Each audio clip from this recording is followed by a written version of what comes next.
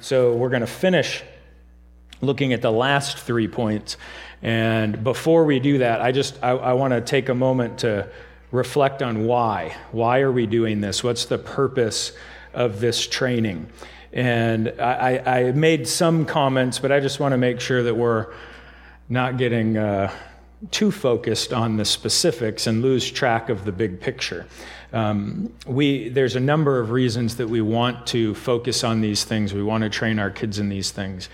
But let me just go to a few of the more principial, foundational things. Number one, all of these are going to relate to self-control.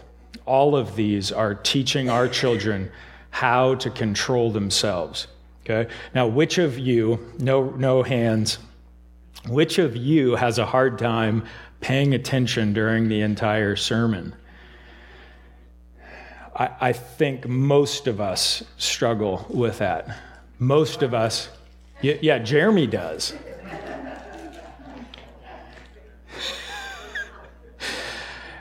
All of us do. And here's the gift that we're giving our children.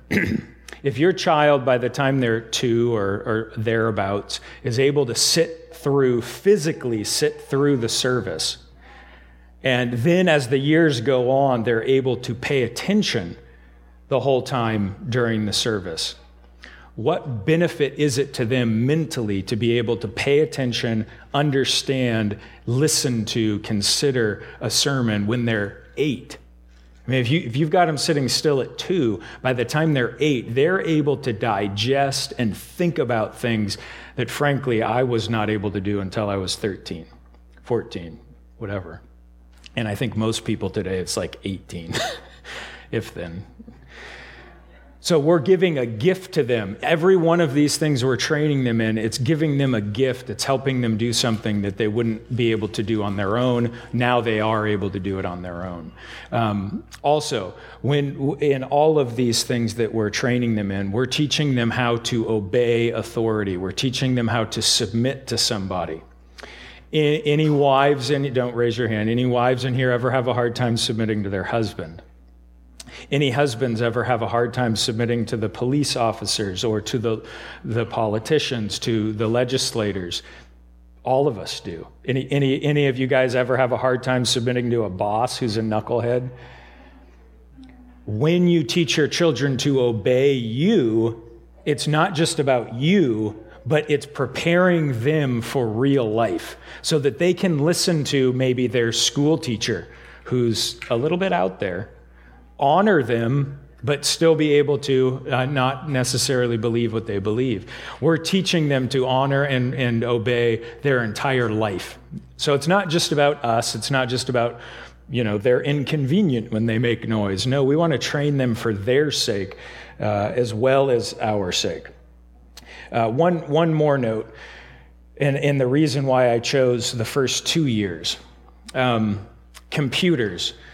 The difference between a hard drive and RAM. There's a massive difference between hard drive and RAM. You might have a hard drive that's terabytes now, and probably, in 5 years, that's going to be obsolete, and we'll be talking about, what's the next one? Petabyte, I believe. So anyway, you have massive amounts of information in a hard drive. You only have a small amount of information in the RAM. What's the difference? The RAM is like light years faster. The access times and the rate of transfer is just astronomically better. So here's what the computer does as it boots up. It's loading its system. It takes stuff that's stored on the hard drive and it moves it to the RAM. Now all of the important things are in the RAM, so that when you open your program, it doesn't have to wait for the hard drive to access it. It's all in the RAM, and now, boom, it moves fast. What does that have to do with kids? Adam's probably like, basically. Very basic. What does this have to do with kids? It has everything to do with the first 2 years of their life, because the first 2 years of their life is their RAM. It's what they do instinctively. It's what they do without thinking. And what you can teach them in the first 2 years, they don't even remember. They only have the results of it. So you want to focus on those first 2 years because that's what's natural to them the rest of their life. And wouldn't we all love to have it be natural for us to obey on response, right away? Wouldn't we love to have it be natural for us to sit and listen to a message and just wish that our brains could do it without having to work so hard? What we do, unfortunately for us, what we do is we have to draw off the hard drive. We have to retrain ourselves. And man, it is difficult as a say a 30-year-old to relearn how to listen, to relearn how to obey. And that's why our lives are usually so fun. Okay. So just a few reasons why we're talking about these things, why they're important. Now, let's go then to D. These are goals for the first 2 years of our child's life, kind of what to shoot for their second birthday. And I say that, I know there are exceptions. There are many exceptions. This is a general guideline. I would say, in general, your child should be able to do these things by 2. You can shoot for that, and most of the time you're going to be right. There will be some children who by the time they're 8 won't know it because they may have a disability. There will be some children who will get this when they're 12 months old. They're exceptional in certain ways. But this is just a general, something for you to think about. You guys, as individual families, you set your own goals. Nobody's coming along and telling you have to do this, but this is something for you to consider and shoot for. Okay? So D, for your child to promptly come to you when you call them. For your child to promptly come to you when you call them. When can you start working on this? You can start working on this as soon as they're able to walk. You could try when they're able to crawl. It's probably going to be a little bit easier if they can walk. Once they can comfortably walk, you can train them to come to you. How long would it take to train them? I would guess a few days. It does not take much as long as you're consistent with it. Now, if you try it once and don't return to it for a few months, it will take you many months to learn it. But if you're consistent with it for a couple of days, they'll get it. All right, how to train them. First, and I'll repeat this for the other ones as well, practice at home before you call on them to do it in public. Always practice at home before you call on them to do it in public. Don't, this is a very bad idea, don't press them on the point in public because you now have your own shame at stake. You're going to be embarrassed if they don't obey you. And now what happens to your emotions because of that? They're all stirred up, and now you're angry in an unrighteous way because your child's not doing what you called on them to do, and you're a little bit embarrassed that they're not obeying you. So practice it at home before you ever call on them to do it in public.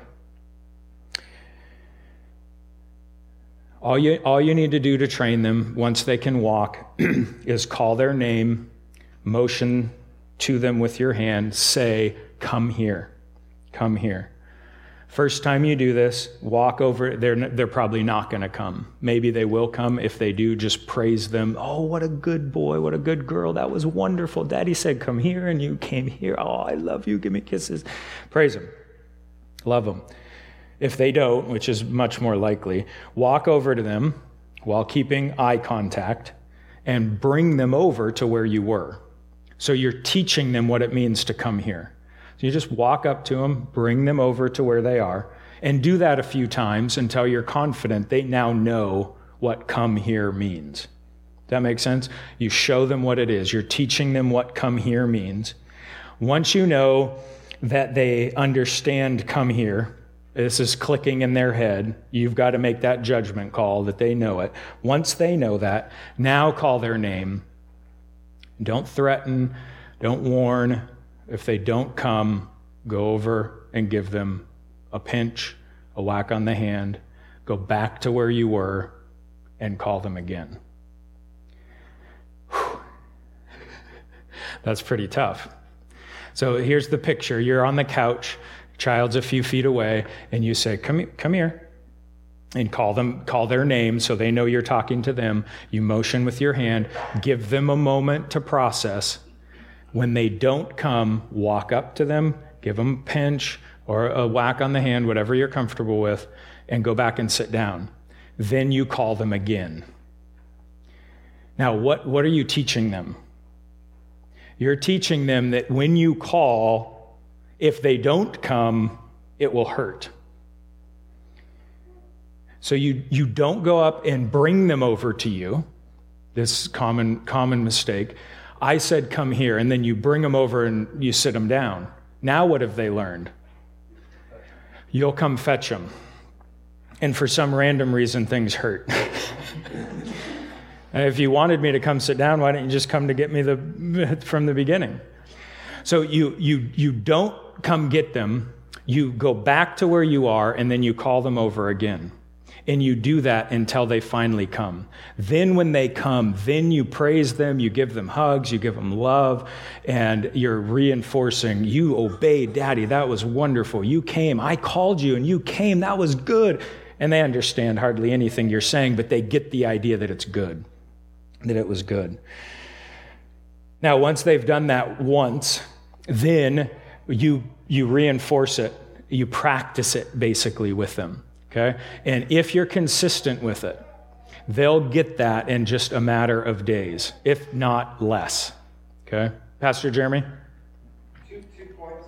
One, it really helps to keep your nomenclature consistent. So it's not come here, come over here, and then some other time it's come to Daddy. If you want to use the same nomenclature because you're trying to teach them this command, you want them to recognize it. The same tone of voice, because they're going to get a lot of stuff from the tone of voice. If you're like, come here, yeah. And other times, come here, they're going to confuse them.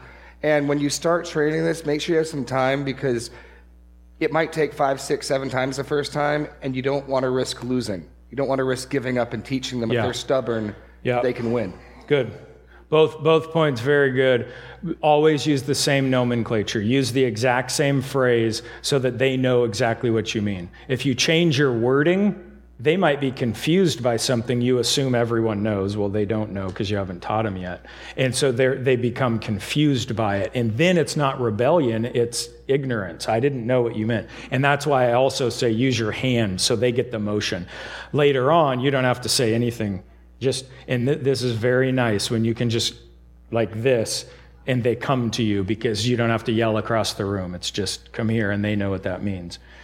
And then the second point was, what? Sorry. When you first start this, make sure you have enough time. Make sure you do not just say, oh, hey, I think I'm going to do this, and you have to leave in 10 minutes. That's a really bad idea. So do it deliberately. Know that you're going to have enough time to work through it, because you don't want to lose. What Jeremy means is you don't want to give in to them, because then what they're learning is, hey, if I just fight long enough, I'll get my way. Dad will give in, Mom will give in if I just fight long enough. You don't want to teach them that.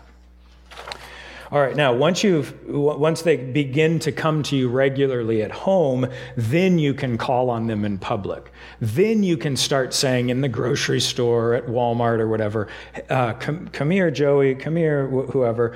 And now you can expect them to come. In public, you might wonder, what do I do if in public they don't obey me? In public, you can do actually something very similar.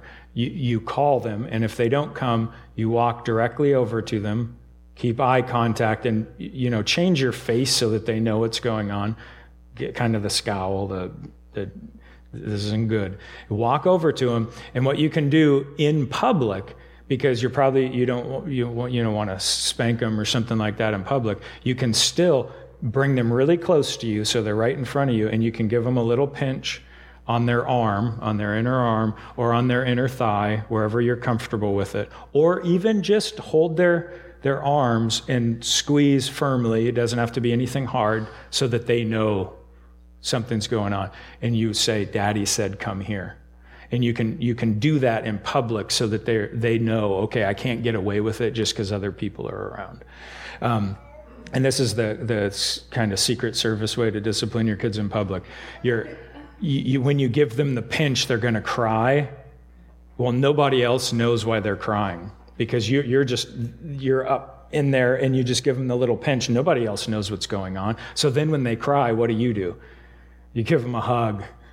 And everyone thinks you're such a good parent because you're hugging your poor little kid. So they don't need to know. It's not really their business. They don't need to know what's going on, but you're doing it in a way that's discreet. You're not making a big scene in the middle of the grocery store or something. It's very discreet. You're not being a disruption, but the child is learning to obey, to take seriously what you say. What a blessing to have a child that you can depend on to come when called. What a blessing to know that when they're running towards the street and you see the car coming down the street, that when you say, stop, come here, they're going to obey. A huge blessing. And it is, there's few things that are as stressful and agonizing as a child who won't come to you and you've got to chase after them. I mean, that just is like pull your hair out. It is so frustrating. Work on it at home and then they'll be able to do it in public. All right, next. Number 5E, for your child to sit silently on your lap through the church service. Now, this is probably the most, I don't know, they're all pretty controversial, but this is one of the ones that's pretty controversial. Because our general expectation of children is that maybe 5, 6, 7, they'll be able to sit through the service. That seems to be in general in public. Our expectations are somewhere there. I'm telling you, two is totally reasonable to shoot for. You can do 2, and that's not pressing it. That's not crazy. When do you start? You can start working on this around their first birthday. You can start earlier if you believe your child's capable of these things. You can start later if you don't think they're yet ready for it. And there's no law that you have to have them trained by 2 years old. This is something achievable. You decide if you want to shoot for it. So begin working on it around their first birthday. It will take a few months to potentially a full year to train them. Okay? So this is a long one. This takes a while to train them. Now, I say a few months. I had one child took 1 week. In 1 week. I took him out the first week, gave him a spanking. Well, he was making a noise in the service. And ever since that day, he has not fussed in service. I was shocked. I mean, don't expect that. Anyway, so it does not have to be a long time, but you're going in this for the long haul. This isn't going to be one of those quick ones, okay? Praise God if it is, but don't expect it to be. All right, how to train them. First, practice at home before you begin at church. Please don't try for the first time keeping your kid in church and you've never done it at home. That's kind of a recipe for a disaster. Try it at home first, okay? I've separated the two because they're going to be a little bit different. So let's look first at what to do at home, okay? So start with something that's easy. Put them on your lap for story time. That's usually not a struggle. Usually they'll sit still with you for a while during story time. And then after the story's done, keep them on your lap for a few minutes. So don't let them get down. No, you're going to stay here. You're going to sit on daddy's lap. Time to hold still. They're going to start to squirm after a while, and then just hold them firmly in your lap. If they're flailing with their arms, you can just hold their 2 arms in their lap and say in their ear, no, time to hold still. It's time to hold still. The words are very important. You're repeating yourself a lot so that what's sinking into their ears is time to hold still means something, and they're connecting what they're doing with what you've said. So you keep them in your lap and say firmly, time to hold still. Now, probably pretty quickly, they're going to begin a real struggle. They'll start to cry. They'll try to get down. And here's what you do, just real simply. is you use your offhand. That's my left hand, but if you're left-handed, use your right. Use your offhand to hold their hands still. And then with your strong hand, you can hold their body against your chest so that they're nice and constrained. Comfortably, they're in no danger. You're not hurting them. You're not doing anything wrong. You're just constraining them.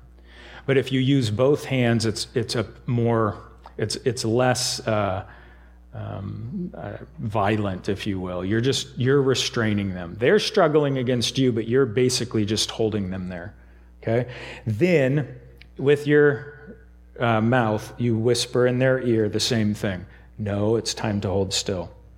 Now, I'd say, first time you do it, set a timer for about 5 minutes, maybe even less. I mean, you could do a minute. They probably will make it, and it won't be much of a progress. But you start whatever you're comfortable with, something easy, something just long enough that they're going to struggle. And that whole 5 minutes, you're telling them, it's time to hold still. No, be quiet. No, hold still. You're talking to them the whole time so that they're learning what your words mean. When they begin to cry, and I'm gonna have a little overlap because teaching them how to stop crying is the next one. But when they begin to cry, where's your offhand? You've kind of got to picture this if you're ever going to do it. They're in your lap. Where's your offhand? It's holding their hands in their lap so that they're not flailing, hitting you, whatever. You're holding their hands down. Then with your strong hand, you can put your hand over their mouth. Okay? Now that's the scary part. Because usually when you see someone putting their hand over someone else's mouth, it's like very violent, very bad, scary. What are we doing with our kids? When they're screaming, when do you scream? On the inhale or the exhale? Always on the exhale. So what the kids do as they work themselves up into kind of a fever, it's... Well, guess what you can do without restricting airflow at all? You can put your hand over their mouth while they're exhaling and screaming, and then you feel it. As they finish their scream, guess what they can't do anymore? They're out of breath, so they can't keep screaming. Then you take your hand off, and they go... Okay, now I get, like, especially moms are probably going to have a hard time. It looks violent, it looks harsh, it looks mean. You're not, the only thing you're doing to them is preventing them from screaming. You're letting them breathe normally, and you can time it amazingly well so that you don't hear the scream at all, and they get all the breath they need. Now, when you take your hand off, there'll come a time when you can tell they're going to not scream. They're going to pull it together. And then you leave your hand off. And then you right away in their ear, you're praising them. Good job. That's good. Way to go. You're not screaming. Good job being quiet. That's wonderful. And you're praising them so that they have that kind of instant feedback that what I just did was a good thing. Okay?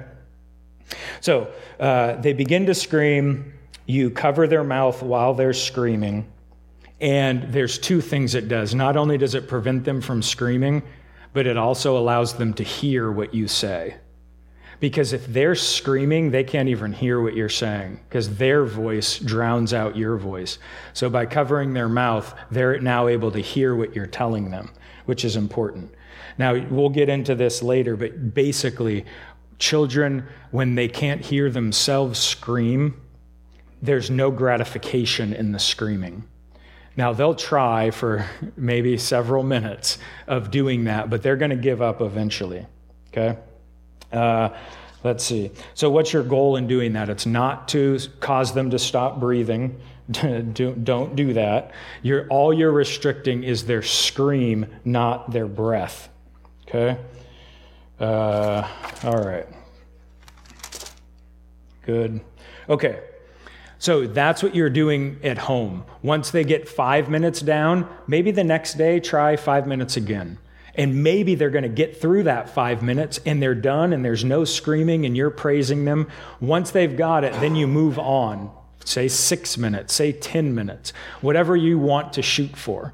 It's up to you. And then as they get that, eventually you're going to get up to about 20 minutes. And I would put somewhere in the 20-minute range. Once they can sit still for 20 minutes at home, it's probably pretty safe to start trying at church. And the reason is at home, there's nothing going on. And so 20 minutes is just miserable. I mean, they're not playing with anything. They're not doing anything. If they can do that, you're probably going to get a little bit of a bonus of about, 10, 20 minutes at church, because there's all these funny looking people all over the place. And there's this guy up front who's talking, and that just makes it a little easier for them. So once you've got about 20 minutes at home, you can start trying it at church. Now it's up to you. You can wait until they can go the full 40, 45 minutes at home. Whatever you're comfortable with. But I'd guess about half the service, if they can do that at home, it might be worth starting to try. But here's the important part. Once you move to the next step of training them at church, you don't want to go back. Don't retreat. So be sure that you're ready to fight that battle before you bring them into the service and try to get them to hold still. It's one thing to bring them in and they're not going to make it, and so you decide, I'm going to take them to nursery or I'm going to, take them outside. That's one thing. Once you tell them it's time to hold still and you instruct them to be quiet, now you cannot lose that battle. Because if you do, they believe, I can fight this guy, I can win. Okay? Now, they're not thinking that, but that's somehow in their emotions, that is what's going on. So make sure you're ready. You don't want to back down after you've started. So then training them at church. Once they're at that 20, 30 minutes, whatever, at home, then you can bring them to church. Now, we reserve the back rows for parents with kids and the elderly for the easy, quick exit. You don't have to sit in the back row, but I would highly recommend that you sit towards the back when you're training them, because if you're sitting up front and your child loses it unexpectedly, you thought they were going to do better, they didn't, what do you have to do to get them out? You've got to get up. Who sees you when you're in the front? Everyone sees you. Who hears you when you're in the front? Everyone hears you, and they hear you the whole way back. So just as a courtesy to everyone else, if you sit in the back, they get up, you're out of there. They make a fuss or scene, they're not calming down, you're out of there. You can do it quickly without being a distraction to everyone around you. You feel better because you're not mortified that you walked, the whole course in front of everyone, the gauntlet, the church exiting gauntlet. You avoid that. So take a seat in the back row or near the back, and you're going to be doing the exact same thing that you did at home with a couple of exceptions. Biggest one is Pastor Jeremy's the timer. That's tough because sometimes it's 40 minutes, sometimes it's 50, sometimes it's 55. You don't know exactly when it's going to be, but that's okay.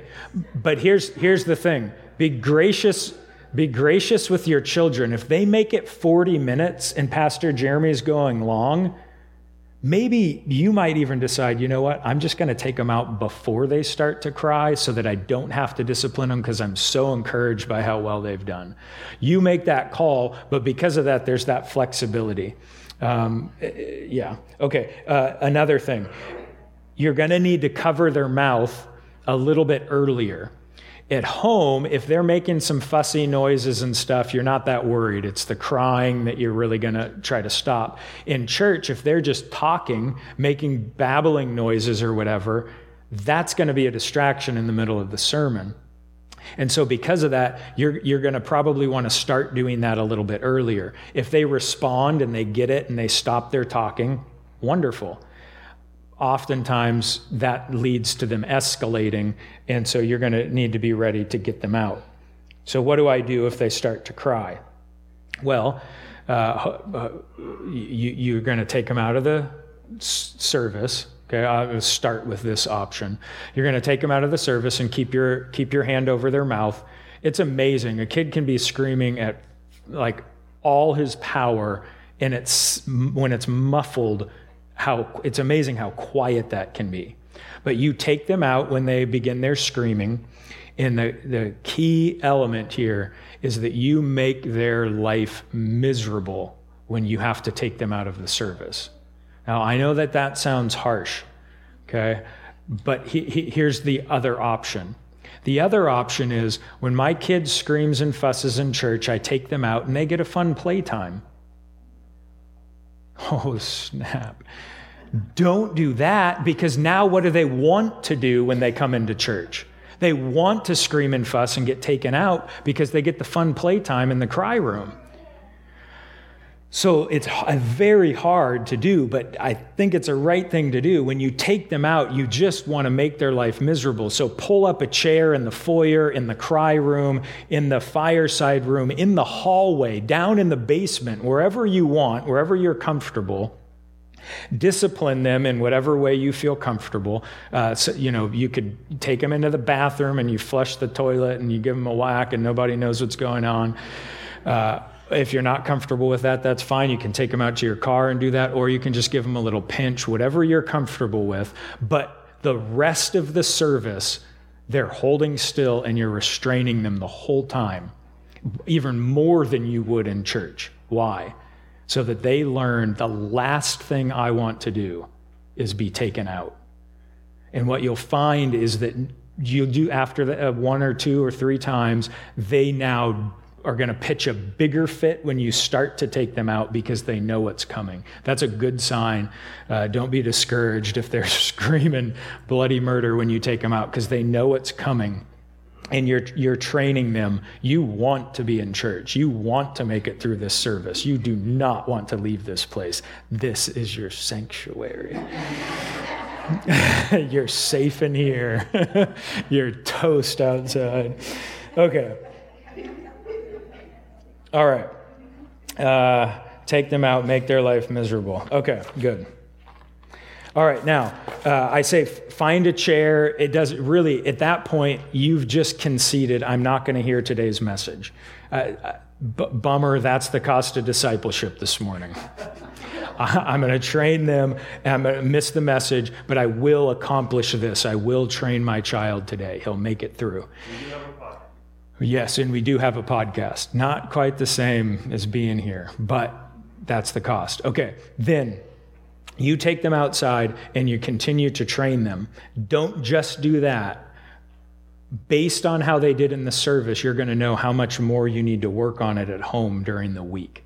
I really strongly encourage you, don't say, well, let's see how they do next week. Say, let's see how they do tomorrow. Or even, let's see how they do this afternoon after naps. Because the sooner you come back to it, the quicker they remember it and the more likely they are to not forget what they've learned. So let that be a sign to redouble your efforts back at home. Even with all of that, it's still going to take a couple of months to a year to do this, most likely. Okay? All right. Okay, that's, yeah.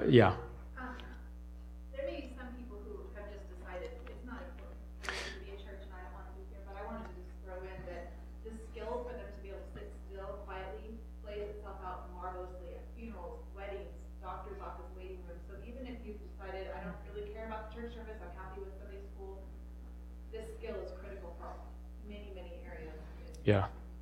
Well, and who knows how to hold still says, man, I wish I didn't know how to hold still. Everyone benefits from it. I mean, most of us have jobs where we have to sit still all day. So this is a huge blessing to them. And like I said at the beginning, this is in their RAM. They will not remember this. They will just do it instinctively. What a gift we can give them. Mary.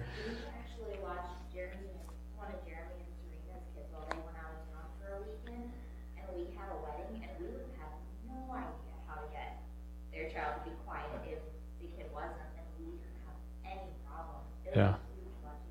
Good. That's great. I think I know the answer you're going to give. Would doing this and training the child to sit still while, say, you're watching TV count? Well, yes and no. There's this very limited sense in which yes, but I don't know if you noticed this, but you don't have to train your child to sit still in front of a TV. So if it's like the news, if it's some boring show, that they really don't want to watch, it could. But in general, it is freaky to watch a 1-year-old see a TV and it's like, whoa, it just accessed their brain directly. That's creepy. So because of that mesmerizing aspect of the television, in general, probably not. Reading a book for a few minutes to give them the idea, hey, we're going to sit still and whatever, that's a good place to start. Okay, here's what we're going to do. I'm going to finish the last point. Next week, we're going to get to the church's role in parenting.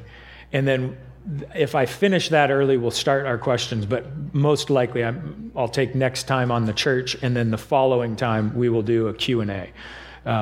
So I talked to Jeremy. He said that was okay if we went over a week, just to make sure we get through this. Okay, so let's nail this last one, and then we'll be done for the day. 6, F, for your child to be able to stop themselves from crying aloud. When to start this? And I say crying aloud. I often will say, when we spank our children, we don't let them cry. And most people think, what? Why can't they cry? Like, it hurts. It's supposed to hurt. Why don't you let them cry? All I mean is crying out.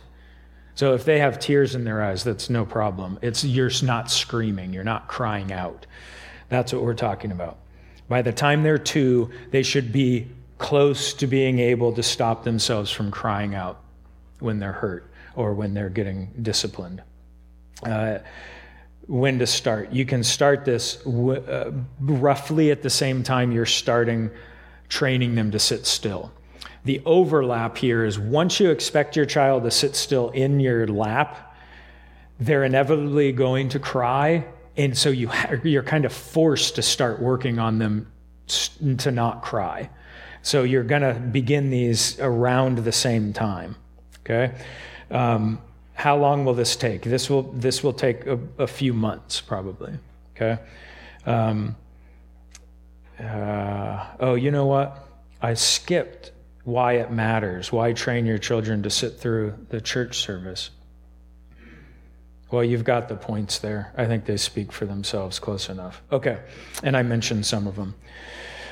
All right, how to train them to not cry out, to not scream.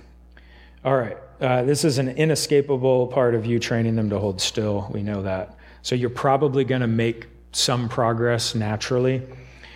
You're going to use the same method that I outlined above. They're going to be in your lap, or if they're not in your lap, you can turn them around so you're both facing in the same direction. You can hold their hands with your off hand, and then you have access to their mouth with your strong hand. Okay, good. Now, so follow that same basic pattern. Once they can consistently stop themselves from screaming, with your help, with your hand, you can begin to train them to control themselves. Okay? So let me make that clear because that wasn't very clear. Once, with your hand, you can stop them from crying, and they'll get control of themselves. They'll take some deep breaths. They'll stop the screaming. They'll stop fighting. Once you can get to that, then you can train them without putting your hand over their mouth to not cry out. Okay? All right. So whenever you begin to see that they're forcing themselves to cry, and I think we've all seen that, when a kid's sitting there and nothing's wrong, and they're kind of looking around the room, and they're going to make themselves scream. What are they choosing to do? They're choosing to scream. They're using their power to scream. Self-control means they can use their power to not scream. Okay? So once you know that, then if they don't immediately make an effort to stop that crying, then you bring them over to you. You can grab their hand and you can give it a swat. Okay, so here's a picture just so you can kind of see it in your mind. I take a child into the room. They're going to be disciplined for something that they did. And I give them their spanking.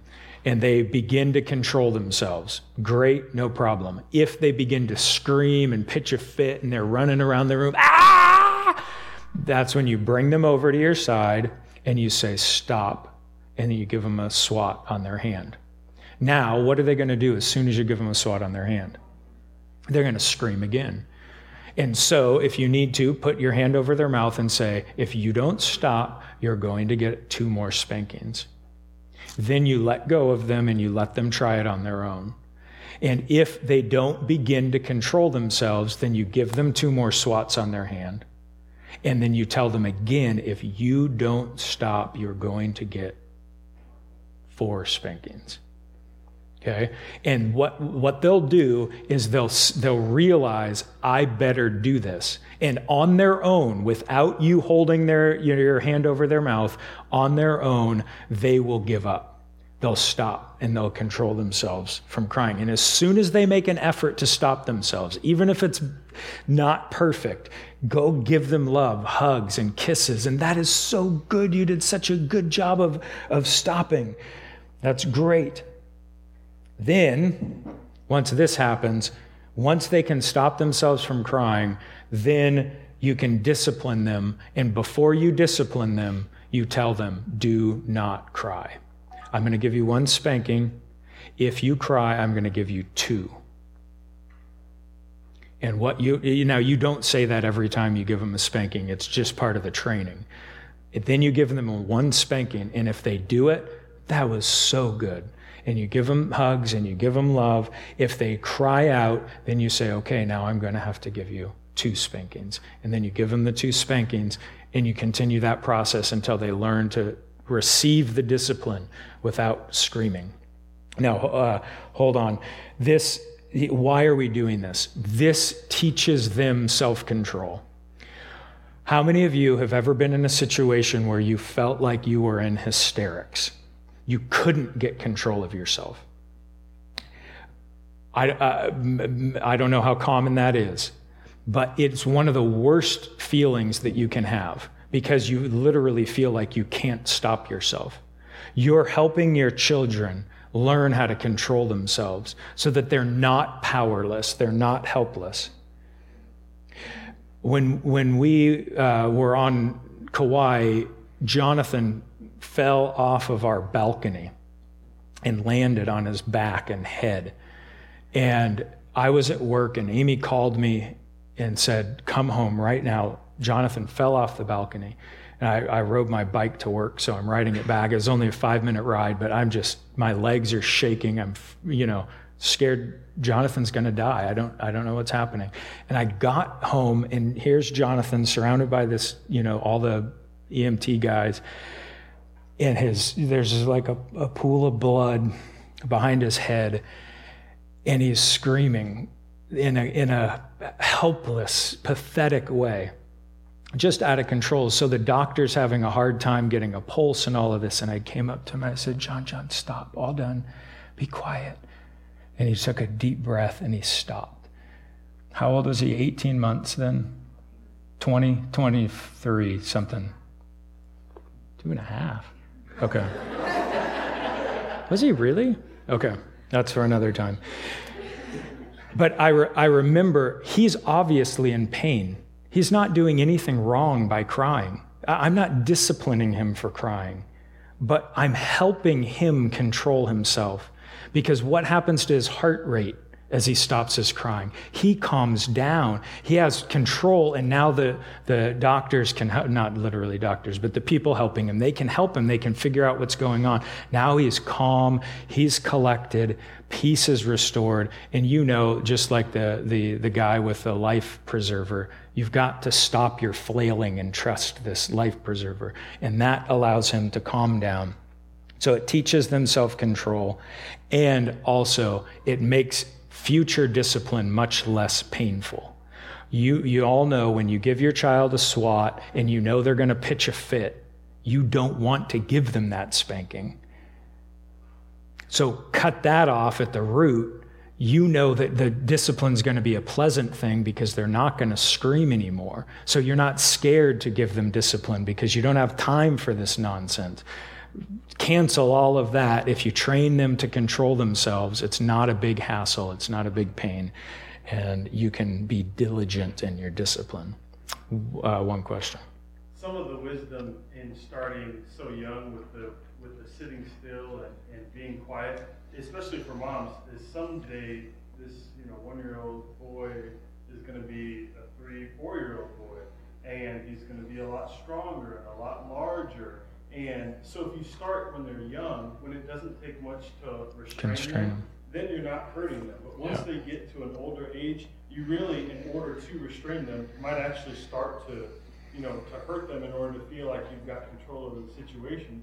So if you start young, when they're impressionable and it's not too much to, like you said, you're really just letting them fight against themselves. It doesn't hurt. It's a lot easier. You're not getting as stressed out and it's like, whoa, this is more difficult than it's worth, sort of thing. And you gain that. Yeah. Let me just say lastly, as I say these, I know that some of these things are very challenging, maybe even shocking. These are for you to consider. Nobody is saying you must do these things or you have to do these things. I'm just telling you, these are achievable things. You consider what you want to do. You consider with the wisdom God's given you what you as dad, as mom, want to do with your children. You implement what you want. You might take some of this. You might leave others. That's fine. This isn't law. This is just what you can do. You consider what you think is best. Last word, Jeremy? This was shocking for me to consider as well, but I know it's popular. It's always the kids screaming or freaking out. Just put them in the crib, let them scream it up. You're actually training them to pour out their wrath. You're actually here's why you're upset. Here, we'll give you a room and some time. Vent your wrath. Pour it out. Be sore in your wrath, and we'll come back when you're done. It's really not helpful. Yeah. Okay. Let me close in a word of prayer. Father, we thank you for the challenge of parenting. We thank you for the way that you have instructed us as our Father. And we ask, Lord, that you would give us wisdom. Give us one mind as we look at these things. Not that we would all be the same and make all the same choices, but that we would have the same basic goals that we would want to instill in our children. And we ask that you would help us to encourage one another, not to demand that everyone does it the same way, but that we would encourage each other as each of us in our own ways strives after Christ and makes the choices that they believe are best for their child and will bring you the most glory and honor. That's why we seek these things. In Christ's name, amen.